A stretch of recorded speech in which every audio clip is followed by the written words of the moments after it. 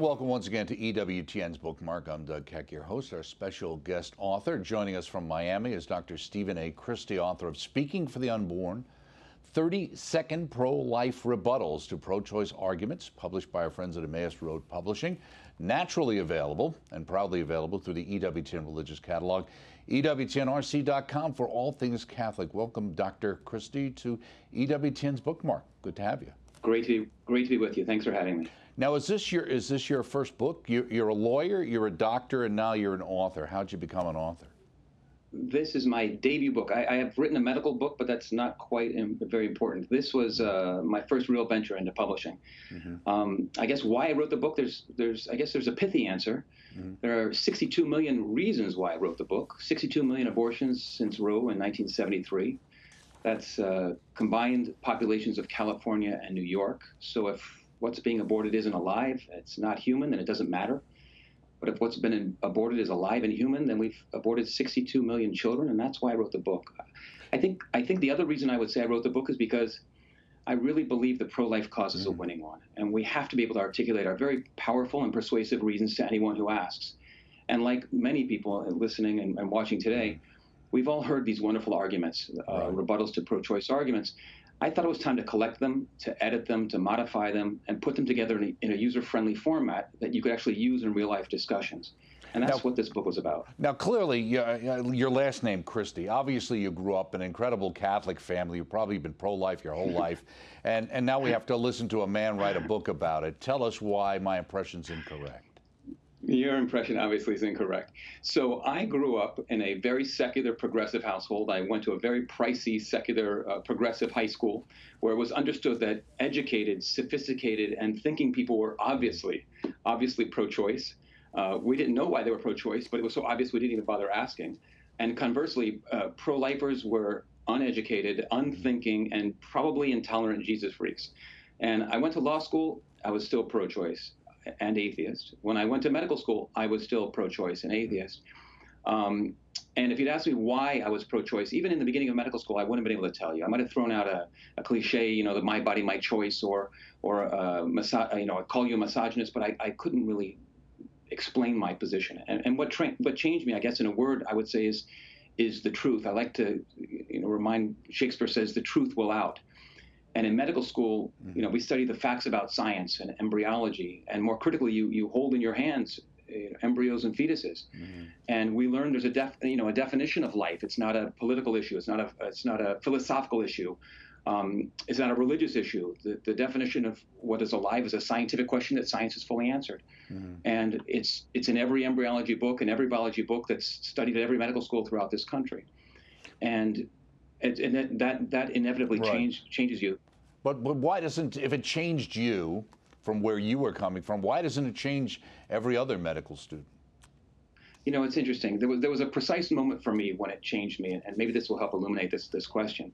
So one evening I was in the anatomy lab, and there's this anteroom off to the side that nobody goes into, covered in dust, and in the corner was a cabinet sort of turned against the wall. And I walked in there one evening, and I looked in the cabinet, and on shelves were jars of embryos and fetuses in formaldehyde. And I began staring at them, and I became horrified at how irreverently these babies were being treated. They were left and discarded. Probably hadn't been looked at in years and years and years. So the next day I found our embryology professor, and I told her, I confessed to her, I said, I'm really struggling. I found these embryos and fetuses, these babies on the shelf. It seems very irreverent to me. And she looked at me and grew agitated and angry. And she said to me, those are not babies. Those are embryos and fetuses. They were never alive. Never, never, never. Mm-hmm. And I thought of Hamlet and Shakespeare. Mm-hmm. The lady doth protest too much. Right. And I looked at her in the eyes. She looked at me. We froze. And the truth became evident to me. At that moment, I knew what I was looking at. And she knew the truth, too, which is interesting. So the question is, why didn't she acknowledge it? It comes down to a theory I have about those three monkeys, the see no evil, hear no evil, speak no evil. If to deny the truth is very difficult, the truth about the reality of the unborn. But if you can, for a generation or two, if you're able to close your eyes and close your ears and never speak the truth, you can lose sight of the truth entirely. Right. And I think that's what happens to a lot of people. Yes, to carry Shakespeare for, maybe she's like Lady Macbeth, just a certain amount of guilt on her hands, so to speak, that she doesn't want to deal with. Now, you talk about the bulk of the arguments and rebuttals included here, as you indicated earlier, not original with me. I've tried to present the strongest, most persuasive rebuttals possible. Now, you put them into bite-sized 30 seconds, but you many times have multiple versions or several versions to questions. Let me ask you, are there any popular arguments that are out there that you looked at and said, this really doesn't work? Well, interestingly, I'm a devout Catholic, which is a whole other story. But one thing I've learned when debating in the real world with real pro-choice people, I avoid all religious arguments. Mm-hmm. Now, my wife argues with me a little bit about this, but I've learned that the people you're debating with almost always are secular progressive atheists. And we have so many wonderful arguments to make based on science, based on the law, based on social justice, based on morality, based on the visible evidence.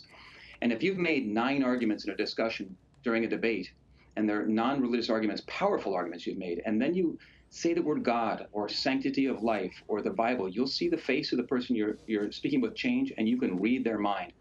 And their mind is saying something like this. They're saying, and I've had this experience, they're saying, Steve, I didn't realize you're one of those freaks. Mm-hmm. And then every non-religious argument I made has disappeared. So I've mm-hmm. read many, many wonderful religious arguments against abortion. And when debating a religious person, they're wonderful arguments. But I've learned I don't go with those arguments. I avoid them whenever possible. I feel it's handing a club to your opponents with which to beat you over the head.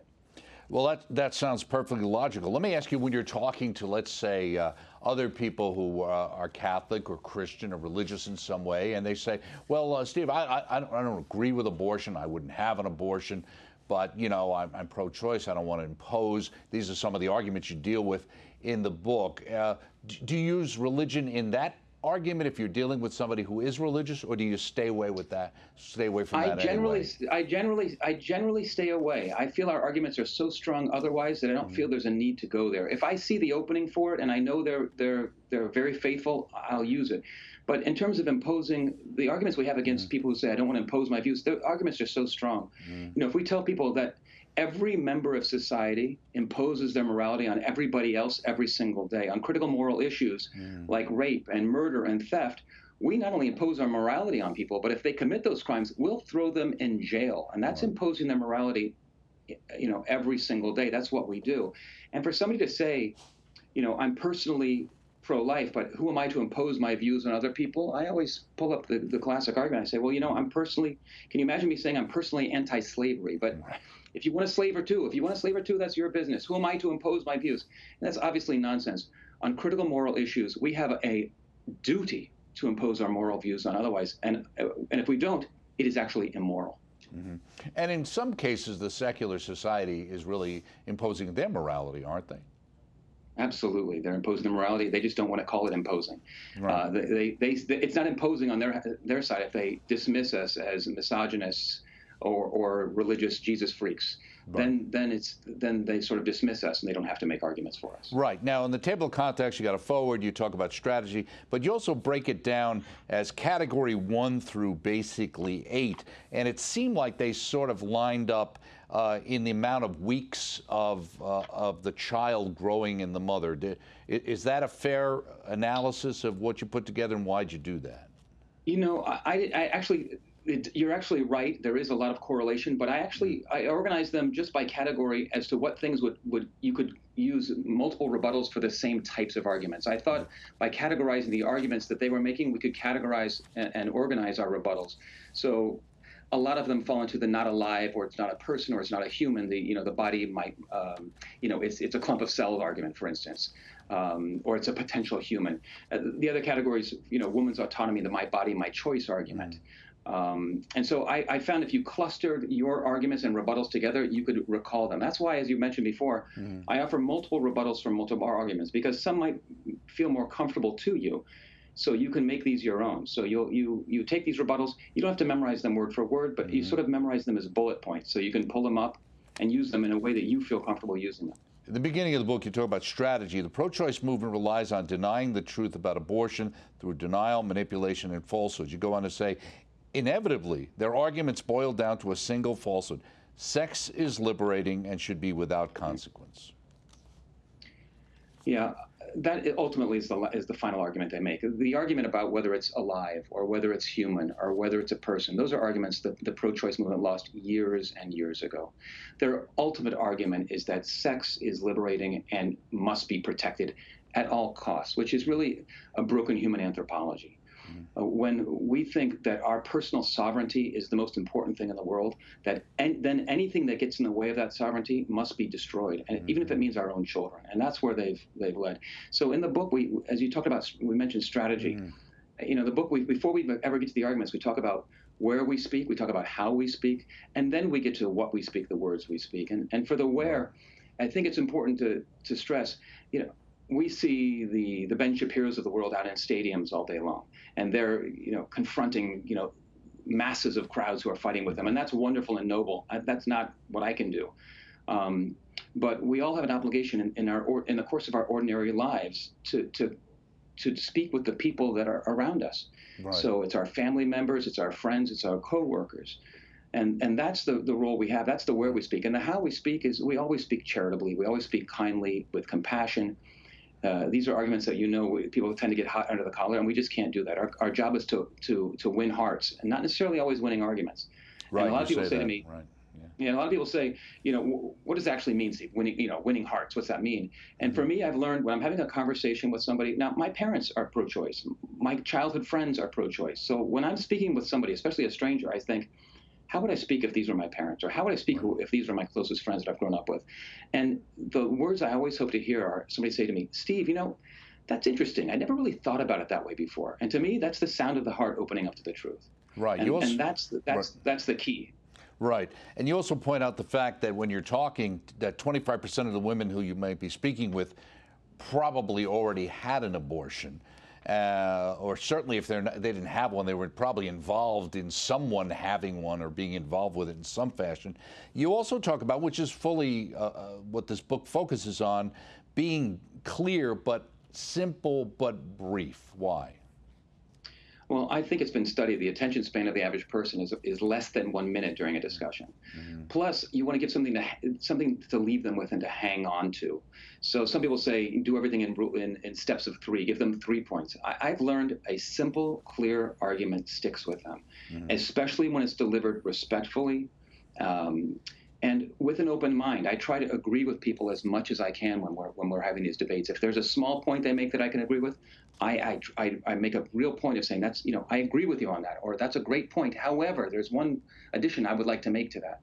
So I've learned you win hearts by agreeing with people and treating them with respect and not poking them in the eye. And I think it's critically important to remember that 25% of the women we're speaking with have had an abortion. And it's just not the secular other world out there. These are our friends, our parents, our coworkers, our family members. And these women suffer greatly. They have guilt, and we need to treat them with compassion. Absolutely. Right, and many over the years obviously were misled and were not presented with the actual truth over the years, and so we have to realize that and not treat as if somehow, well, you should have known better. You said, why am I pro-life in 30 seconds? This manual includes my 30-second summary of why I'm pro-life, and you recommend that not only you understand that, but that you memorize. You would talk about how you went about memorizing it. Well, the opportunity to defend the pro-life position, I've learned, is common, and it's usually unexpected. So you might get one chance to make your shot, and you have to make it count. So often I learned early in this process that pro-choice people can't articulate their views. They throw out a cliche, they throw out a personal attack, but they can't articulate their views. But depressingly, the pro-life cause, most of us can't articulate our views either. So I learned we need to stop and memorize, for ourselves and understand why we're pro-life. So for me, I have a 30-second summary that I've memorized. I usually can remember most of it. So when the opportunity arises, I can pump it out, and it gives people real food for thought. And I'm happy to give you mine. It's in the book. It's on a website, speakingfortheunborn.org. And usually it leaves people stunned in silence, unable to rebut. What I say is my summary is I say I'm pro-life because I'm pro-science. There's overwhelming scientific consensus that life begins at conception. And I'm pro-life because social justice begins in the womb, because every living human being is entitled to the most fundamental right, that being life itself. And I'm pro-life because I'm pro-woman. Abortion degrades women, treating their fertility as a defect and enabling men to use and abuse them and then abandon them. Abortion never empowers women, just the men that wish to exploit them. And I'm pro-life because I'm against violence, and I go into that. I go into the visible evidence and objective morality. And then I say, that's why I'm pro-life. And then I ask, why aren't you? And I never get a response. I never get a response. So it's good to have that 30-second summary. Of the ones that you point out, I would have thought today, one of the ones that would probably work quite well would be the whole idea of social justice begins in the womb. Absolutely, that's the language of today. Equality, and it's good language today. It's abused and misused, that language today. But whether we get into social causes of Black Lives Matter, whether you agree with the way that the movement is used is not the point for me. The point is there injustice in the world that needs to be righted? Absolutely. Is there bigotry and racism in the world? Absolutely.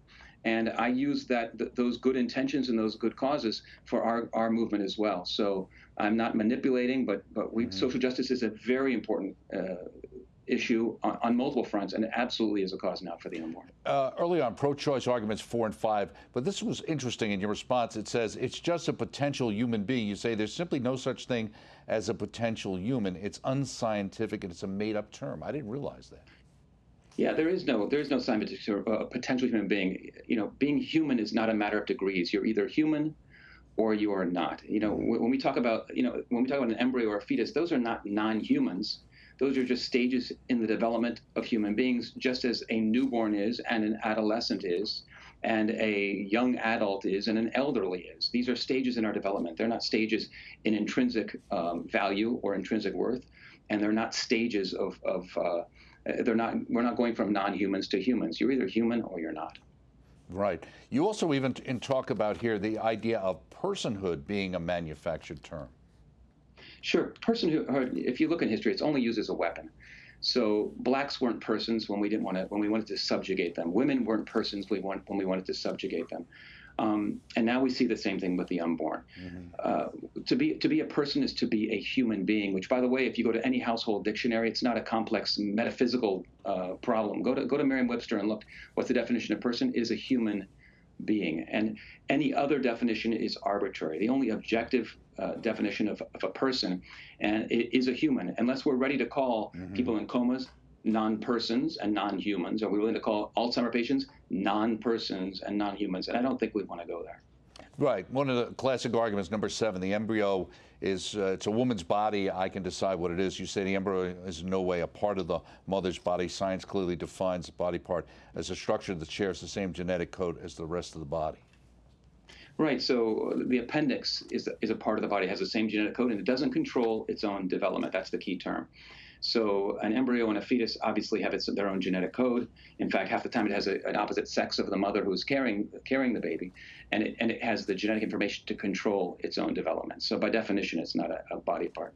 And what I think all these arguments point out is that the pro-life cause depends on science, facts, and the truth, which is so refreshing, and it really gets us motivated to be a part of this cause. The pro-choice movement just relies on cliches. It just relies on ad hominem personal attacks. And it's exciting to be on the side of truth, facts, and science. It really is. What's interesting, number 10, an abortion should be permitted until the fetus can feel pain. Interesting. The other one is the idea that an embryo or fetus is unaware of its own destruction, so it doesn't matter. I never heard that one. Yeah, so we'll talk about things about whether something is sentient or not. And if it's not aware of we hear this all the time in real life conversations and when we read about these things, that the fetus and embryo is unaware of its own destruction, so it doesn't matter. But being aware is not the issue. If a woman, I always point out, a woman drunk at a fraternity party who's molested by 3 men may not be aware of it. But awareness is not a requirement for an evil and a harm to have been done to that woman, just like an evil and a harm is being done during an abortion to the fetus and embryos. Number 16, even if the unborn are living human beings, they have fewer rights than the mother. And you kind of hear that, the idea that we got past the idea, okay, maybe it's a baby, but the mother has more rights than the child does. Right, and there we just have to look at the rights. And this is where I start to find parts of agreement. So should a woman have autonomy of her own body? Absolutely, for the most part. Just like a man should have autonomy over his own body. Absolutely, for the most part. But we have to look at competing rights. When we talk about justice, it's each person getting their due. So we know the rights of the mother should have we should do everything possible for preserving her bodily integrity and autonomy. But we have to look at the rights of the child as well. So the right of the mother is the right to a lifestyle free of burden, which is an important one, but it's not an absolute one. The right of the baby is the right to life itself to not be killed. So we're talking about lifestyle versus life. And life has to trump lifestyle every time. So does a woman have rights? Absolutely. I have a very strong, educated, powerful, successful wife who should have every right that I have, and probably more. She's more capable than I am. And I have 5 children, 2 very strong daughters who I want to have bodily integrity and tremendous capability and tremendous rights. But like all of our rights in our life, they're all mitigated by where they infringe on somebody else. And as we say, the right to swing your fist ends just before it touches my nose. What about, in 27 through 30, you deal with I can't afford a baby right now, it's going to devastate my career, I'm going to have to quit school, now would be harmful even to my other children? So these are the burden arguments. And again, these are heartstring arguments. And when a woman says, I don't know what's going to happen to me in life, we obviously sympathize and our hearts go out to this woman. The question is it okay to dismember a living baby alive because a woman says it's inconvenient for her at that time in life? The response to a woman who says this is a terrible inconvenience is to rush to the woman's aid and help her in her time of need. We don't eliminate the problem by killing. Solutions based on killing living human beings are never okay. So one thing the pro-life movement has to remember is that abortion isn't a sign that women are free, but a sign they're desperate. So one of the criticisms that we get in the pro-life movement, which is somewhat valid, is that sometimes we focus too much on the fetus and embryo and not enough on the mother. And it's not an either-or phenomenon. We must be rushing to the aid of women. Right, and I think it's fair to say that the pro-life movement has come a long way in that area, and so a lot of those arguments in the past are not as true today as they might have been when this first happened in the 70s. Pro-choice argument 46, why should only men be able to engage in sex without life-altering consequences? And you make the point the feminist movement wasn't wrong when it said that men were acting like pigs. They were wrong, though, in saying that the solution to this sad fact is for women to also act like pigs, which is exactly, we've defined deviancy down. Absolutely. Women are aspiring to the worst characteristics in men. And that's a very bad sign. That's a very bad sign, and we're seeing that in the culture we have right now, that women think their freedom is sex without consequences. And we've learned that's enslavement for them, and it's destruction for women, because abortion degrades, you can't have free sex without abortion. And abortion degrades everything it touches. It degrades the mother. It degrades the father. It degrades the doctor. It degrades the nurse that's assisting in the procedure, and to the custodian who's going to pick up the remains in the plastic bag of the day. Abortion degrades everything it touches. Pro-choice argument 49, better to be aborted than end up in an unhappy foster care system of many states. And you actually have a meme-like image on the side that says, a close one, this baby was almost born into poverty, but his mother killed him in the nick of time. Right, that's Babylon Bee. So These are the arguments that God forbid the child end up in foster care. It's better to dismember and kill the child. And what these people are saying, it's better to eliminate the sufferer than the suffering. So is it true that a lot of our foster care systems need radical and massive improvement? You bet it's true.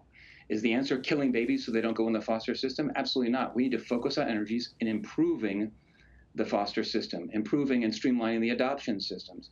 So we need to, and the pro-life movement needs to do this as well. We need to rush to the aid of these women, rush to the aid of foster care, rush to the aid of crisis pregnancy centers, et cetera. We need to put our money where our mouth is. And we do that, by the way, but we need to step up to that and bring it to the next level. Right. It doesn't get acknowledged all the time in the media because it doesn't support their argument. Number 50, talking about dealing with handicapped or deformed children. We don't want to bring them into the world like Iceland was doing earlier. So you're making an argument, you say, for eugenics, improving the species and society by eliminating undesirable traits. Well, they certainly could, because that's how Planned Parenthood started, right? Absolutely. Margaret Sanger was a big advocate. She was a proud racist, a proud eugenicist, who didn't like what she called the indiscriminate breeding of minorities, whom she considered human weeds. So she planned these Planned Parenthood centers. They put them in minority neighborhoods, and right now, for instance, 80% of their Planned Parenthood centers are in minority neighborhoods. And abortion, as a result, abortion is the #1 killer of Black lives, for example, in America, more than heart disease, more than diabetes, more than violence combined. Right. And one thing we know is when people argue for aborting a child with a disability, they're arguing for their own convenience. They're not arguing to help a child. The majority of handicapped people lived happy lives. And you can go back even to John Merrick, the Elephant Man, who says, I'm glad I'm alive because I'm loved. And you know who most dislikes to hear these things? The parents of disabled children, to think that people are telling their children's lives and their lives would be better if they didn't have them. I think it's a horrific thing to do. And eugenics puts you in the company of groups in our past world history that you don't want to be associated with. Like the Nazis, life not worthy of life. Exactly. Absolutely. Absolutely. So, and she was popular over there. With that, we're going to have to leave it. Thank you so much, Dr. Stephen A. Christie. The book, Speaking for the Unborn, 30-second pro-life rebuttals to pro-choice arguments. You should check this book out. Very illuminating. Available through our EWTN Religious Catalog, EWTNRC.com, all things Catholic. I'm Doug Keck. Thank you for joining us right here on Bookmark. We shall see you next time.